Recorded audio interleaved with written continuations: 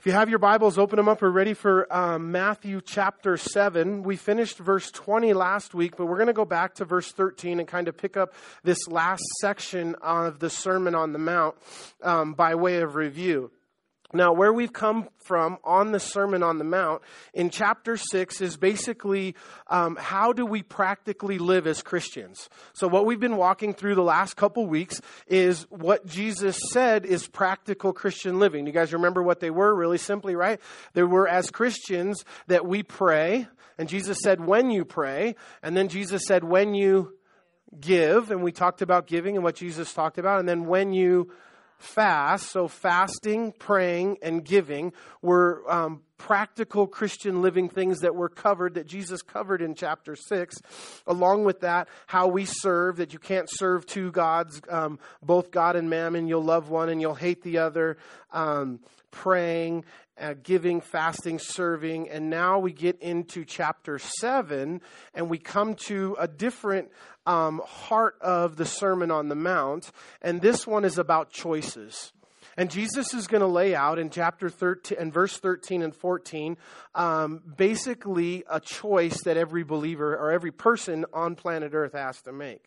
You know, one of the things that happens and that one of the things that we as Christians, if you're like me, and, you know, evangelical Christian, you believe what Jesus said in John chapter 14, verse 6. You believe what this is literal here, what Jesus said in verses 13 and 14, that there's only one way to heaven, and that's through Jesus Christ. Jesus said, I am the way, the truth, and the life, and no man comes to the Father except through me. Here he says there's two gates. There's a narrow gate, and few will go in, and there's a broad gate, and many will go down. I shared with you guys last week a little exchange between one of our senators and one of our pastors in the United States having this tweet war last week because the pastor's opinion is that the only way to salvation is through Jesus, faith in Jesus alone. And so, again, it's something that the world is going to accuse us of being bigoted or narrow-minded or, you know, single-tracked. And I want to tell you that on that front that I'm none of those things, but I am narrow-minded. And this side of salvation is very, you know, Jesus said, whosoever. Who's included in the whosoevers? Everybody. Jesus said, whosoever would believe, receive everlasting life. Very inclusive. On the other side of eternity, very exclusive. Members only club. And so absolutely that it's exclusive on the other end. And so, Let's look at what Jesus said here. He said, enter by the narrow gate in verse 13. And he said, for wide is the gate and broad is the way that leads to destruction. Oh, by the way, if you don't have a Bible, Mike's back there. Mike, do you have some loaner Bibles? I know sometimes it's going to be embarrassing. You got to raise your hand for a Bible, but we don't mind. We want you to have one. There's a couple things I want you to turn with me in today that I think is important. I'd like for you to read it for yourself out of the Word of God. So if you don't have a Bible, the other thing is if you have a smartphone, the Bible app that I use, that I like, a lot of us use, is called YouVersion, YOU version Bible app, and so it's pretty comprehensive. I use the New King James Version Bible. That's the one I'm reading out of. So if you're trying to follow along, you can download a New King James Version off the YouVersion app, and it's quick. You can find the nice thing about using an app is you can, you know, get to the scriptures quicker than turning there. So again, Jesus said, and then in verse 14. Jesus said, because narrow is the gate. How is the gate? Narrow. And narrow is the gate, and difficult is the way which leads to life, and few find it. So Jesus said it's narrow and it's difficult. Now, one of the things is, right, you know, basically, he said few will find it.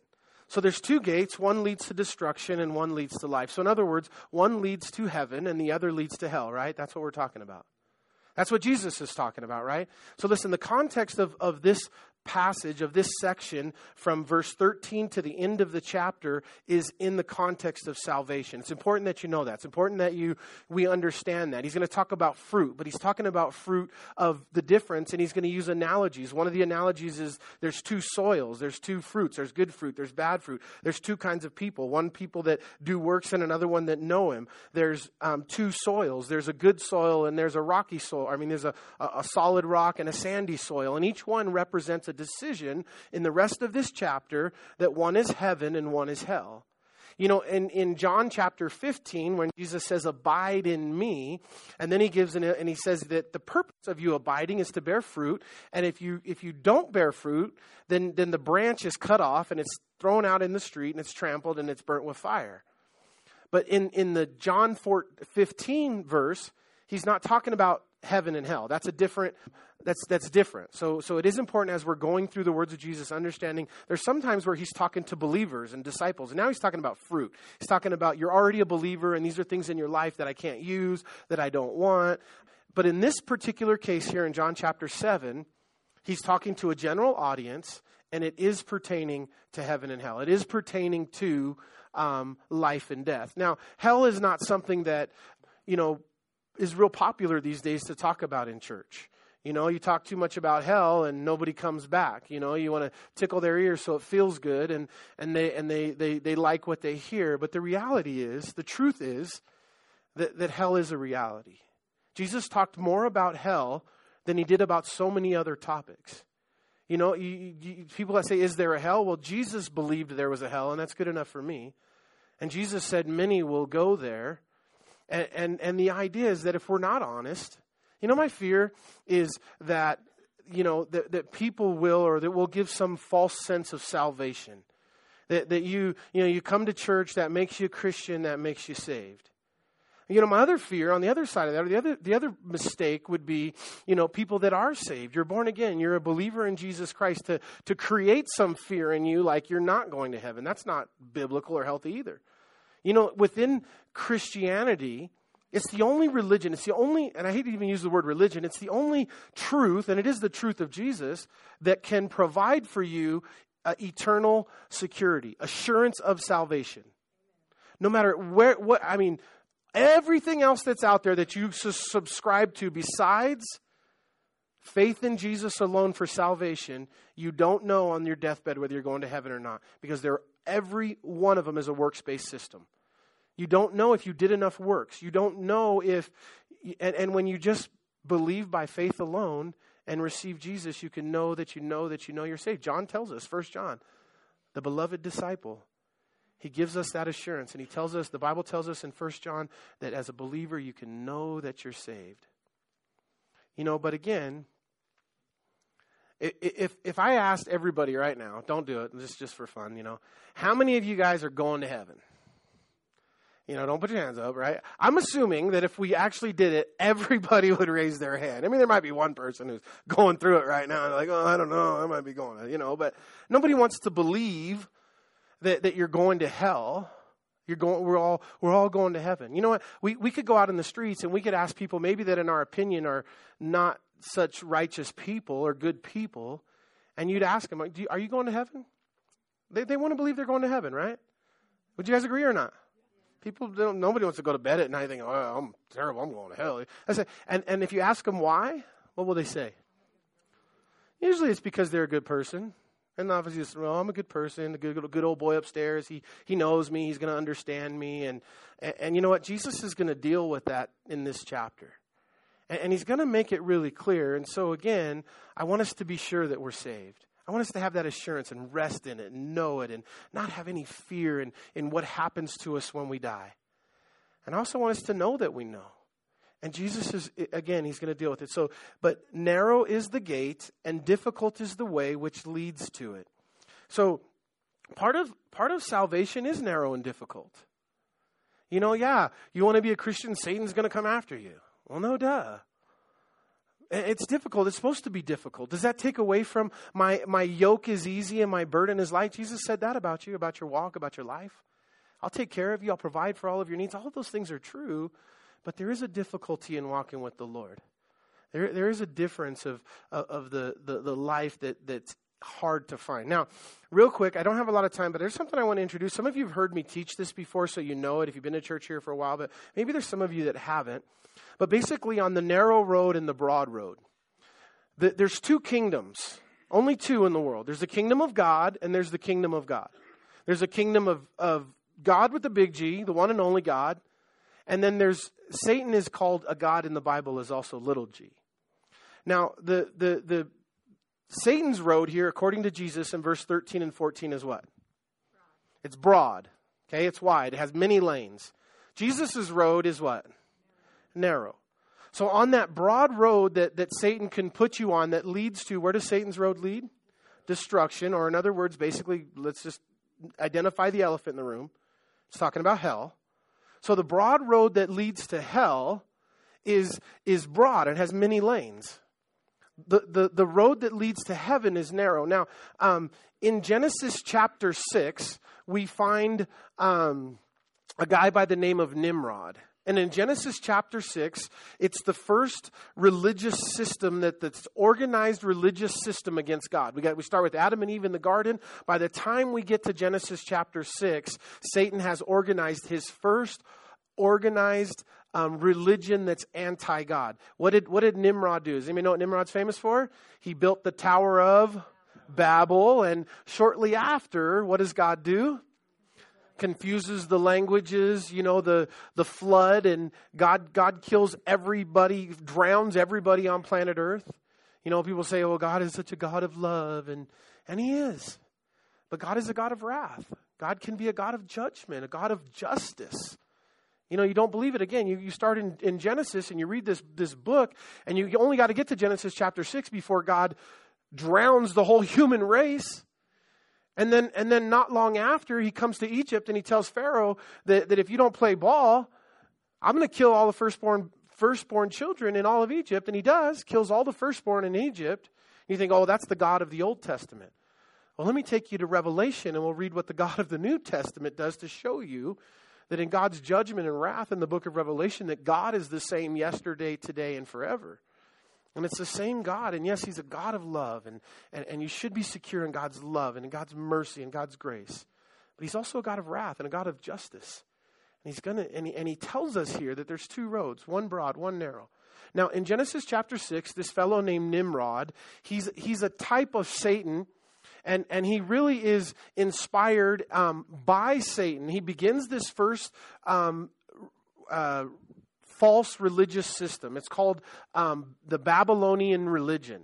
Now, this red scarlet thread starts in Genesis chapter 6, and it runs throughout all of human history, and it's going to come to an end in Revelation chapter 18. In the middle to the end of the 7-year tribulation period, God is finally, Satan has been running wild and broadening his broad way all these years under this Babylonian religious system that Nimrod started, that Satan started under it. And it doesn't matter, again, Satan doesn't care what lane he has you on. I'm a good person. I belong to a false religion. I belong to this. I belong to that. There's so many lanes on his broad road that he doesn't care which one he puts you on. You can change all the time. As long as he can do what? Keep you off of the road that Jesus laid out. The way of salvation that God lays out, which is a free gift. Because what you deserved, Jesus paid. Because what you deserved, God placed upon His own Son in your place. And all Satan has to do is keep you off. And so turn with me, if you will, real quick. I want you to see this in Revelation chapter 17 in verse number 6. No, not 16. In verse number 5 of Revelation 17, it says, Mystery Babylon, the mother of harlots and of the abomination of the earth. When you find chapter 17, you'll find those big, bold words. So this is Mystery Babylon. Mystery Babylon is this false religious system that's the broad road that Satan has set up that's run throughout all of human history, wreaking havoc. And then in chapter 18 of Revelation, just look over at verse number 2, and it says, And he cried mightily with a loud voice, saying, Babylon the Great is fallen, and has become a dwelling place of demons, a prison of every foul spirit, and a cage for the unclean and the hated. Babylon is fallen. And so God is going to defeat once and for all this Babylonian religious system in Revelation chapter 18. Some people say, well, not some people, I'm sorry. Revelation says in the tribulation period that we're going to have a one world religion under a guy that the book of Revelation describes as the false prophet. So we have the Antichrist and his right-hand man. The Antichrist is handling government issues and other issues, and the false prophet is handling religious issues after the rapture of the church. And for so many years, we've always speculated what is going to be this false religious system that the world is going to adhere to during the tribulation period. And, I remember when I was first in Bible college, the Catholic Church and some of its wings and the power of the Catholic Church that it wielded to this day. If the Catholic Church were a country, I think it would be like the 7th largest financial holding in the world, or 6th or something, if just the Vatican itself was a country. And so super powerful and super influential over the last, for so many years, that's all we had, as they dominated. And then that was kind of the idea for a while. And then 10 years ago, Islam was on the rise, and the West was really becoming aware of the size of Islam growing, and the fastest growing religion in the world, and taking over, and thinking, man, how could a one world government not include Islam? It has to be Islam because it's so big and so prevalent. And but I believe that the one world religion that's going to happen, first of all, it's supernatural. The false prophet that Satan is going to raise up is supernatural. And I think that it's going to be a new system that is going to somehow encompass all of them. And it's not going to matter. If you're left here, and if you're, from Tooele, Utah, or you're from Tehran, Iran, there's some system, there's some lie that's going to encompass everything. And even our Pope today, you guys, our Pope just this week, and he has for the last year, comes out with different statements that we're all together. We all serve the same God. We all have the same ideas, and that Islam and Christians and Catholics, that it's all done Jews, and we should just all come together under one banner. And this prevailing idea of this ecumenical system that the Pope is behind now. He met with a homosexual man this week, and the Pope told him that he was born that way, and it was okay, and that God loved him. And that, President Bush, remember President Bush, when he was in office, he said that the Christians and the Muslims worship the same God. They call it Chrislam. They're trying to merge, which it's just not true. We don't serve the same God. But that idea is going to encompass, I think, in those days, that one world religion is going to be something along those lines that's going to include everybody. And again, it's going to have a supernatural power once the Holy Spirit and the power of the church has been removed during those days. Okay, so that has nothing to do with my sermon today, but it was kind of fun to talk about for a minute. The point being this, that religious system that Jesus is talking about in verse 13 and 14 is a broad road. And there's lots of lanes on it. And it's just true that it is a narrow road that leads to salvation. And so let's move on. In verse number 15, again, now another illustration. We're talking about salvation in context, okay? But Jesus does give us a warning. In verse 15, look what it says. Beware of false prophets who come to you in sheep's clothing, but inwardly they are ravenous wolves. You will know them by their fruits. Do men gather grapes from thorn bushes or fig trees from thistles? Even so, every good tree bears good fruit, but a bad tree bears bad fruit. A good tree cannot bear bad fruit, nor can a bad tree bear good fruit. Every tree that does not bear good fruit is cut down and thrown into the fire, and therefore by their fruits you'll know them. So, couple topics here, but the first one I want to just make sure that we're aware of as a church is that Jesus warns here in verse 15 to do what? Is that Jesus talking, warning you? Okay, so Jesus is warning you that there will arise false prophets. John, the Revelator, who was Jesus' bestie, he was the one who laid on Jesus' bosom at the Last Supper, who Jesus said he was the beloved disciple. John, who wrote the Gospel of John, the book of Revelation, 1st, 2nd, 3rd John, he tells us in chapter 4 of 1 John, he says, "Beloved, do not believe every spirit." What? You're not supposed to believe every spirit? No, you're not. But test the spirits whether they are of God, because many false prophets have gone out into the world. This, Jesus tells us, John tells us, the Old Testament tells us, the New Testament tells us, listen, Christians, beware of false prophets. That's wisdom from God. And they're going to arise up. I saw a stat, it was old, it was 1990, so who knows what that number is today. But a pastor quoted a stat that in 1990, and the day he was quoting that stat, there was 1,100 people on planet Earth on that day that were saying they were Jesus. You know, I didn't believe it, you know, really, totally. And so, but I went online and I did a little research and I found multiple today. The one I was watching, I think the gentleman just passed away, but he was in a Latin American country. His group, he gets them to tattoo 666 on them because they're not afraid that some weird thing. And, you know, and he claims to be Jesus and they follow him and he's a false prophet. You know, Jesus said, beware of false prophets in sheep's clothing. Some of these guys aren't in sheep's clothing. They look like wolves and people are still following them, you know. But this guy claims to be Jesus. And unfortunately, there's been no discerning that he's a false prophet and many people have followed him. And so there's false prophets everywhere. I want to side note. Let me rabbit trail for a minute. You are accountable for having and knowing what's true in your life. If I deceive you, and I've been deceiving you as long as you're here, and I continue to deceive you with bad doctrine and false words, and then you do bad stuff because this is what I've taught you, and you believe something that's wrong and that's a lie, and then you go to heaven and you stand before God and you say, well, I was deceived by that Pastor Chris at that Calvary Chapel. Now, I'm going to be accountable for what I've done, but I'm not going to be standing next to you on that day.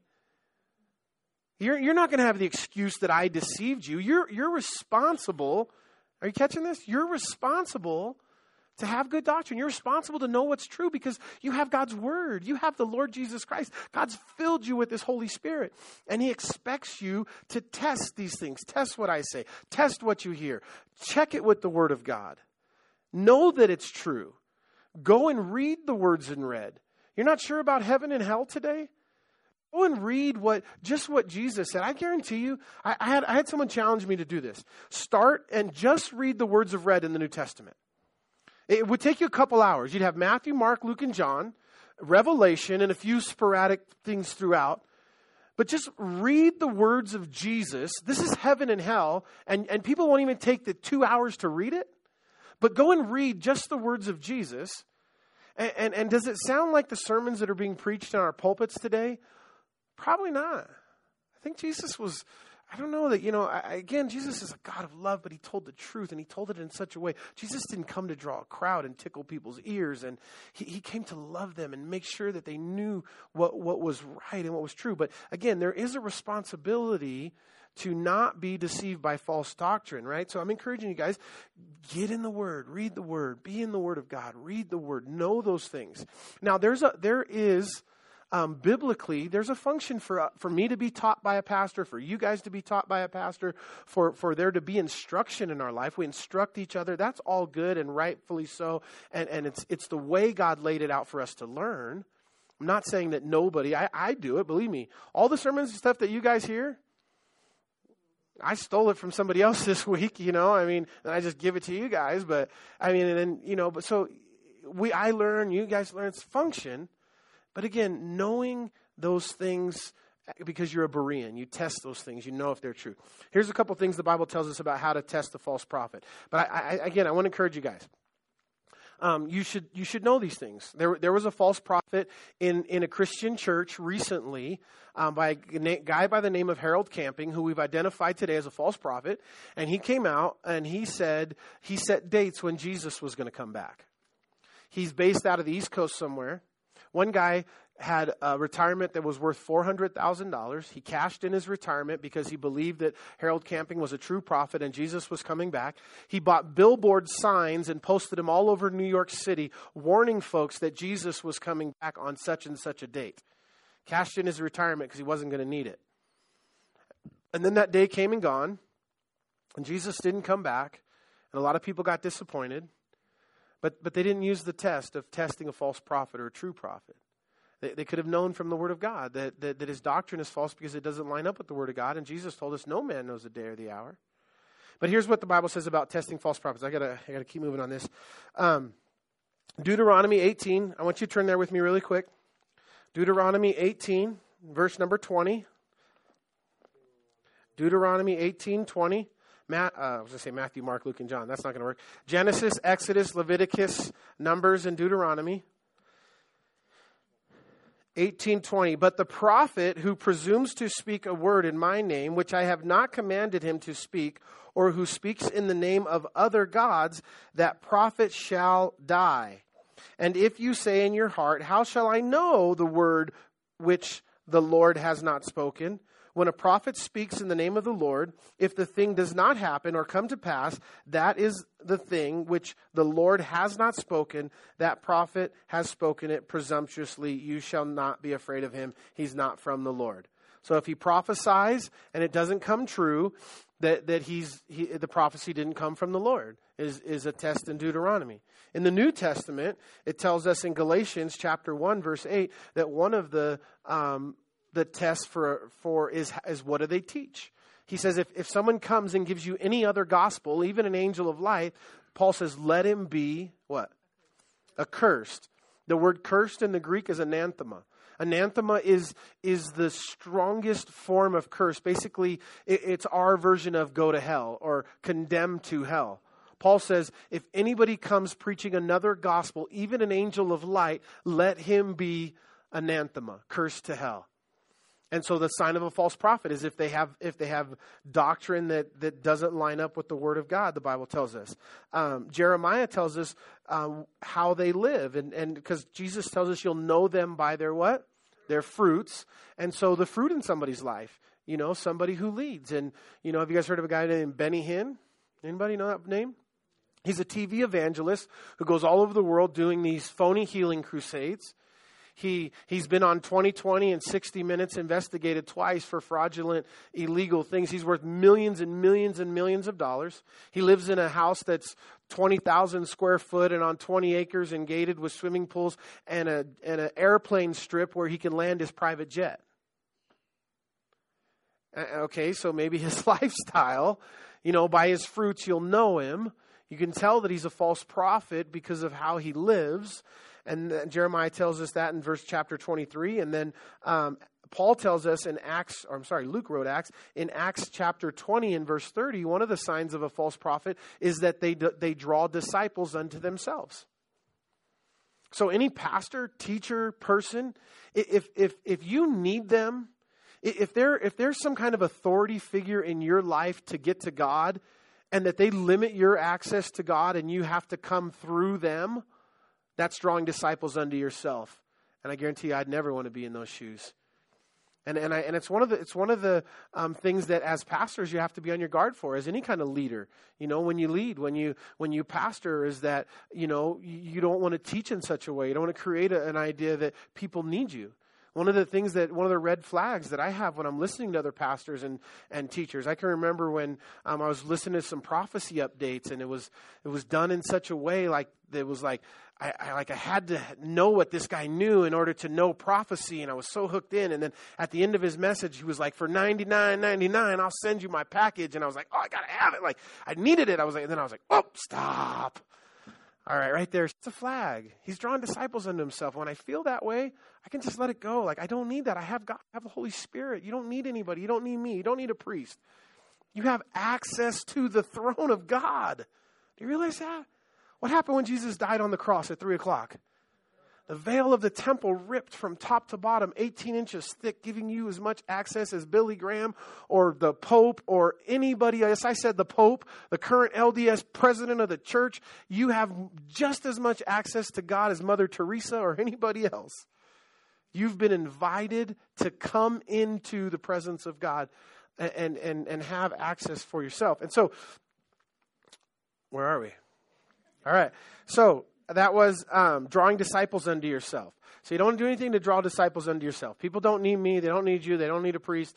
Again, I'm here. I serve a function. I have a call of God on my life. That's one of the gifts of the body of Christ. We all possess different gifts and do different things within the church. I just happen to be the obnoxious mouthpiece, but definitely don't need me for nothing. And then he goes on and it says, one more thing. Greed for money. And then, if one of the decrees was because in the early days, a lot of the prophets and the pastors and the teachers, they traveled a lot. And so they had a rule book for itinerant preachers and pastors in the early days that would give the rules to know if a guy was a true prophet or a false prophet. And one of the rules was that if he called for the church to make a big meal and then he partook of it, he was a false prophet. So he could order a big meal, but he just couldn't eat it. Because then, he maybe was going around for meals or something. And if he came in and he was greedy for money, it was a sign he was a false prophet. But bottom line just being this, you guys. We have tests to check and see if somebody's a true or false prophet. Amen? So if Harold Camping comes to your house tomorrow and says, hey, I want you to cash in your retirement because I know when Jesus is going to come back, you're not going to fall for it, right? You're going to know. You're going to know. And then last thing I want to talk to you guys about the office of a prophet. Maybe two more things, because I think it's an important topic for us here. Turn with me, if you will, to 1 Kings chapter 17. Hold a finger there. I'll let you find that. If someone carries the title of a Christian leader or a prophet, sometimes don't we assume that we can trust them? Right? If someone's a prophet or a leader, or, we assume we can trust them. There's a story in the Old Testament of a prophet of God named Balaam. Now, Balaam was approached by a pagan king named Balak, very similar names. And Balak came to Balaam and he said, I want you to curse the nation of Israel for me. And Balaam said, okay, let me go ask God if I can do that. So no kidding, they read the story. So Balaam goes and he says, God, can I curse the people of Israel? And God says no. And so Balaam goes back to the Balak, the king, and he says, Balak, God said no. And Balak, the king, said, Balaam, you're a moron. I have donkeys loaded with gold that I could pay you. And Balaam says, oh, you do? Let me go ask him again. So Balaam goes back and he asks God again, and God says no. And then same thing happens. And then he goes back, and then God says to Balaam, go.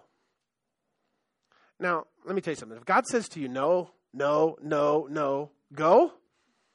That's like when your wife, and you've asked your wife 3 times if you could go play golf on Saturday, and she's already told you she's not crazy about it. And then she says, fine. You going to play golf? Fine. You know what that means, right? So God tells Balaam, go. So Balaam gets on his donkey and he's headed towards Israel to curse him. And the donkey stops and won't go. And he starts hitting the donkey, telling him to go. And the donkey starts talking to him. You know this story? It's in the Bible. If you haven't read it yet, you think I'm crazy, but it's in the Bible. The donkey starts, that's not the craziest part of the story. The craziest part of the story is that Balaam starts talking back to the donkey. And the donkey's like, what are you hitting me for? Haven't I been a good donkey to you all these years?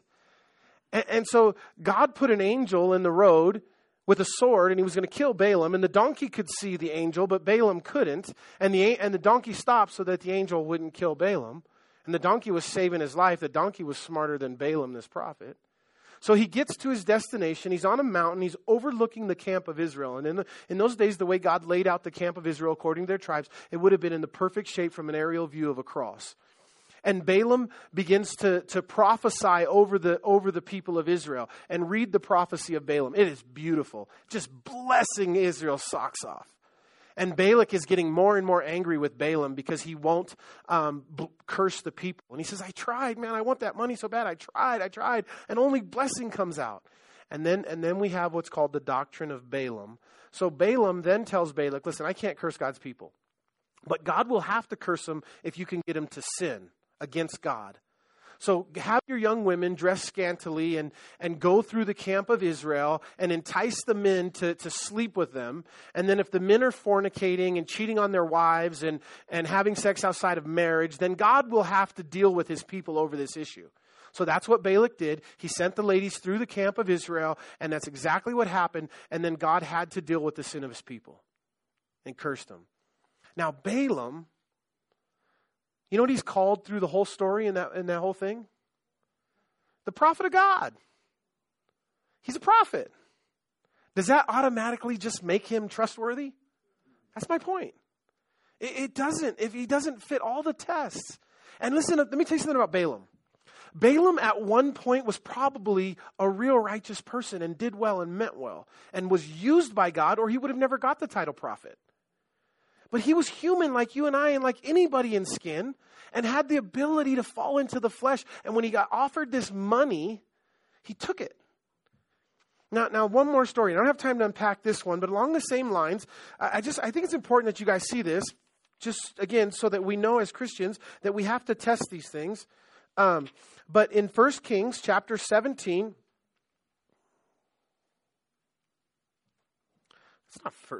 it is. How come I can't find it? I'm sorry, 1 Kings 13. 1 Kings 13. Now, I don't have time to unpack this story, but look at verse number 18. And it says, he said to him, I too am a prophet as you are. What does the next verse say, you guys? What does the next line say? And an angel spoke to me by the word of the Lord. So I'm just going to tell you really quickly what's going on here in verse 18. There's a young prophet who's come into town. God called a young prophet and he said, I want you to go to that town and give a prophecy. And then I want you to turn tail and head back to where you came from. Don't stop and have dinner. Don't stop and talk to anybody. You're not allowed. Go deliver the prophecy and get out of there. So the young prophet, he goes and does exactly what he's supposed to do. He gives the prophecy and he turns to be obedient to the Lord. And that brings us to verse 18 in this, what's described as an old prophet, older in age. So we have two guys used of God, one who's younger in age, one who's older. The older gentleman stops him and he says, hey, come into my house and have dinner.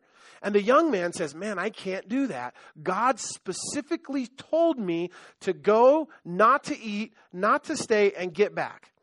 And the old man says, the old prophet, because he's a little bit more going on in the story that I'm trying to speed through.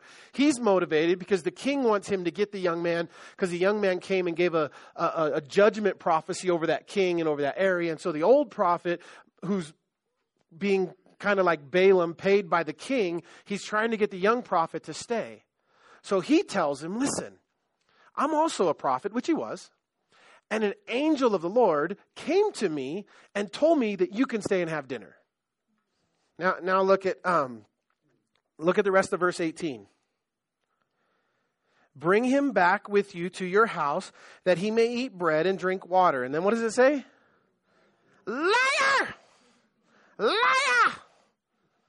He didn't say to believe. He said true love. So the old prophet is lying. Now, can you be a prophet and lie? I guess so. According to this story, you can, right? You can't be a true prophet.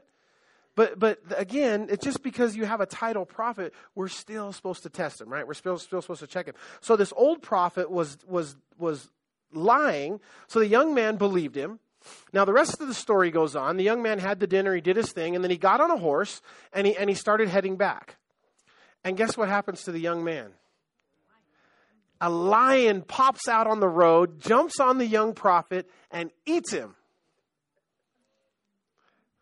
Do you think I'm kidding? God don't mess around. Look what he says, verse 25. And the men passed by and saw the corpse thrown on the road, and the lion standing by the corpse.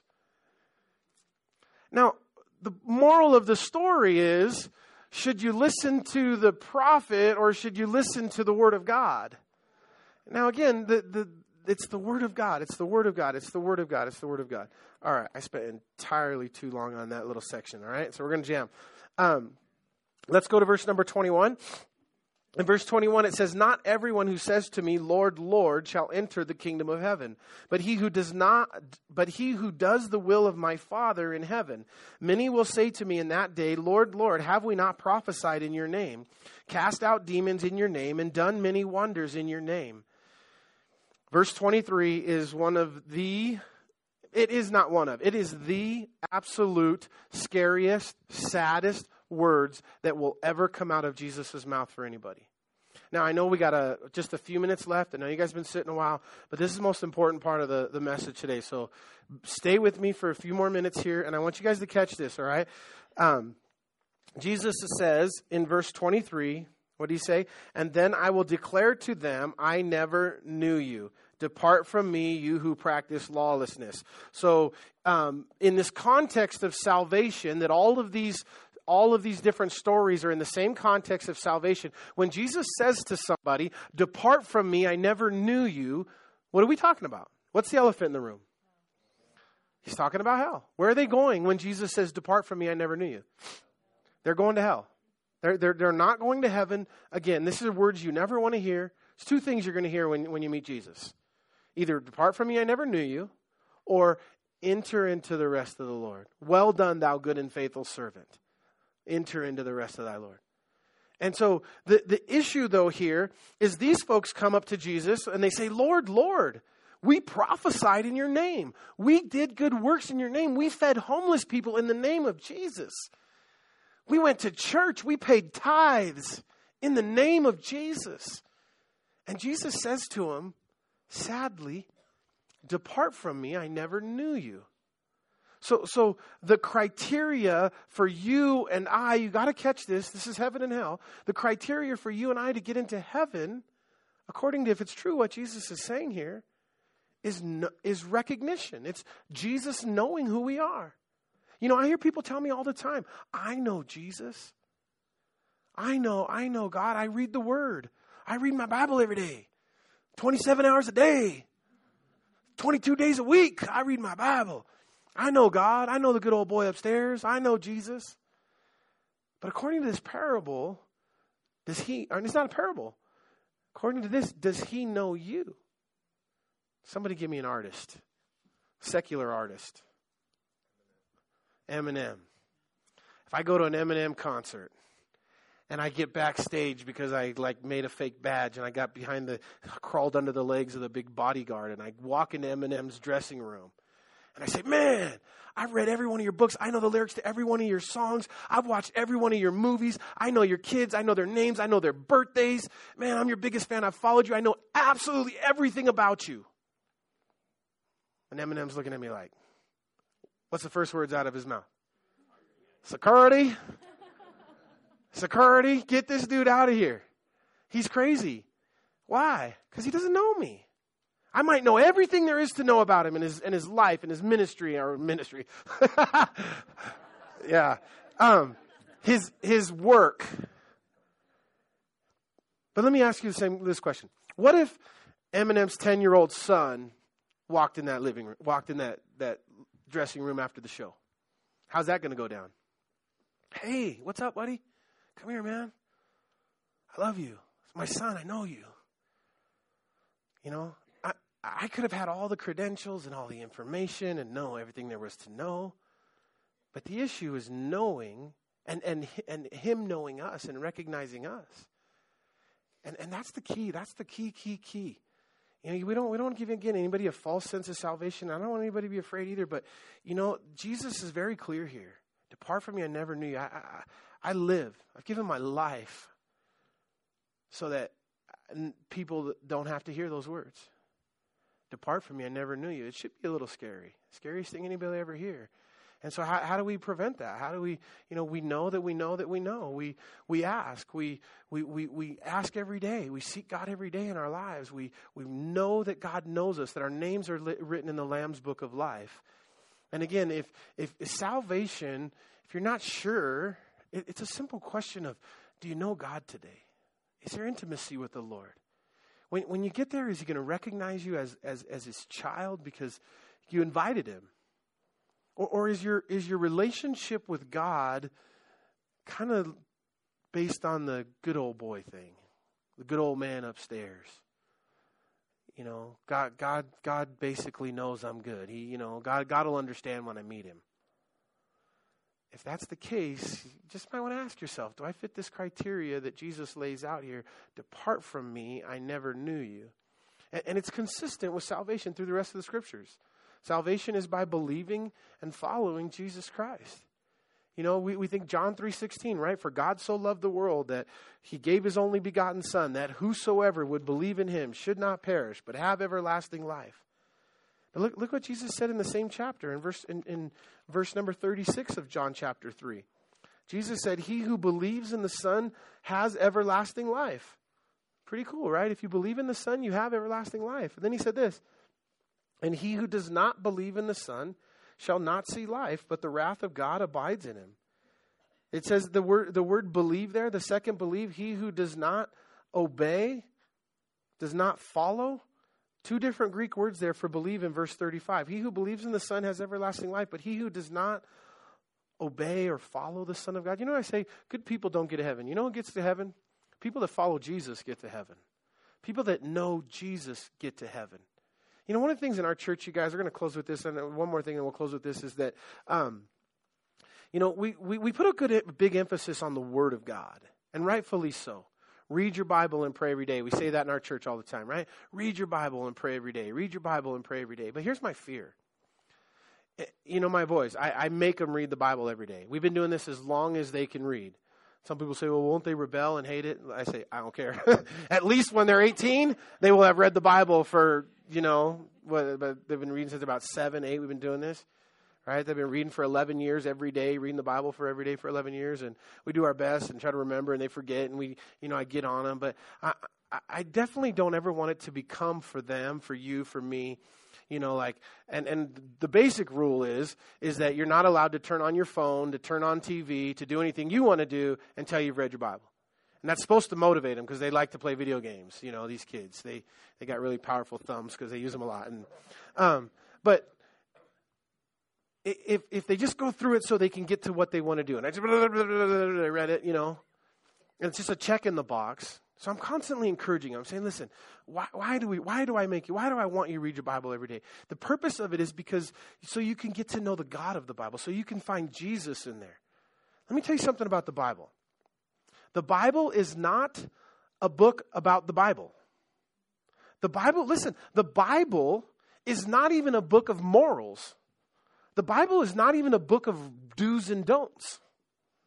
If that's why we're going to the Bible to get our moral law, to get a set of rules of do's and don'ts, all you're going to be when you're done is legalistic, self-righteous, mad, sucking on lemons, bitter all the time. Listen, the Bible is about Jesus. The Word of God is about Jesus. The victory is in Jesus. Salvation is in Jesus and knowing Jesus. And so you should read your Bible and pray every day. But when you read your Bible, you know what the Bible says about this book right here? It's alive. Do you believe that? You think that's just an idiom? Or is this thing really alive? How is it alive? It's letters, ink written on a page. It's alive because the Spirit of God is alive and in you and moves through it and speaks to you. It's alive because God's Spirit uses His words, the words of God, to change your life, to pour into your life, to speak truth into your life.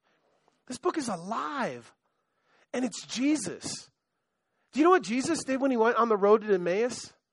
When He was on the road to Emmaus, post-resurrection, He meets those guys in a glorified body, and he opens, the Bible says He expounds the Scripture to them, beginning at Moses, and showed them all the things concerning Himself. Do you realize we didn't have a New Testament that day that Jesus was walking down the road to Emmaus? It was yet to be compiled. And Jesus opened the Scriptures and showed them all the things concerning Himself. You know, if Moses was standing here right here now today, you know what Moses would say about the Old Testament? It's about Jesus. You know what David would say about the Old Testament? It's about Jesus. You know, Solomon would say about the Old Testament, Jeremiah, Isaiah, Daniel, every one of them would say about the Old Testament, it's about Jesus. It's about Jesus. It's about knowing Jesus. And so again, you guys, I want us to be people of the Word. I want us to be people of good doctrine. I want us to be a people of, sound doctrine. But we're missing it if we don't understand the real catalyst of this Christian walk is one thing. Because everything else is born out of that, and that's to know Jesus personally and intimately. Amen? Amen. Let's stand.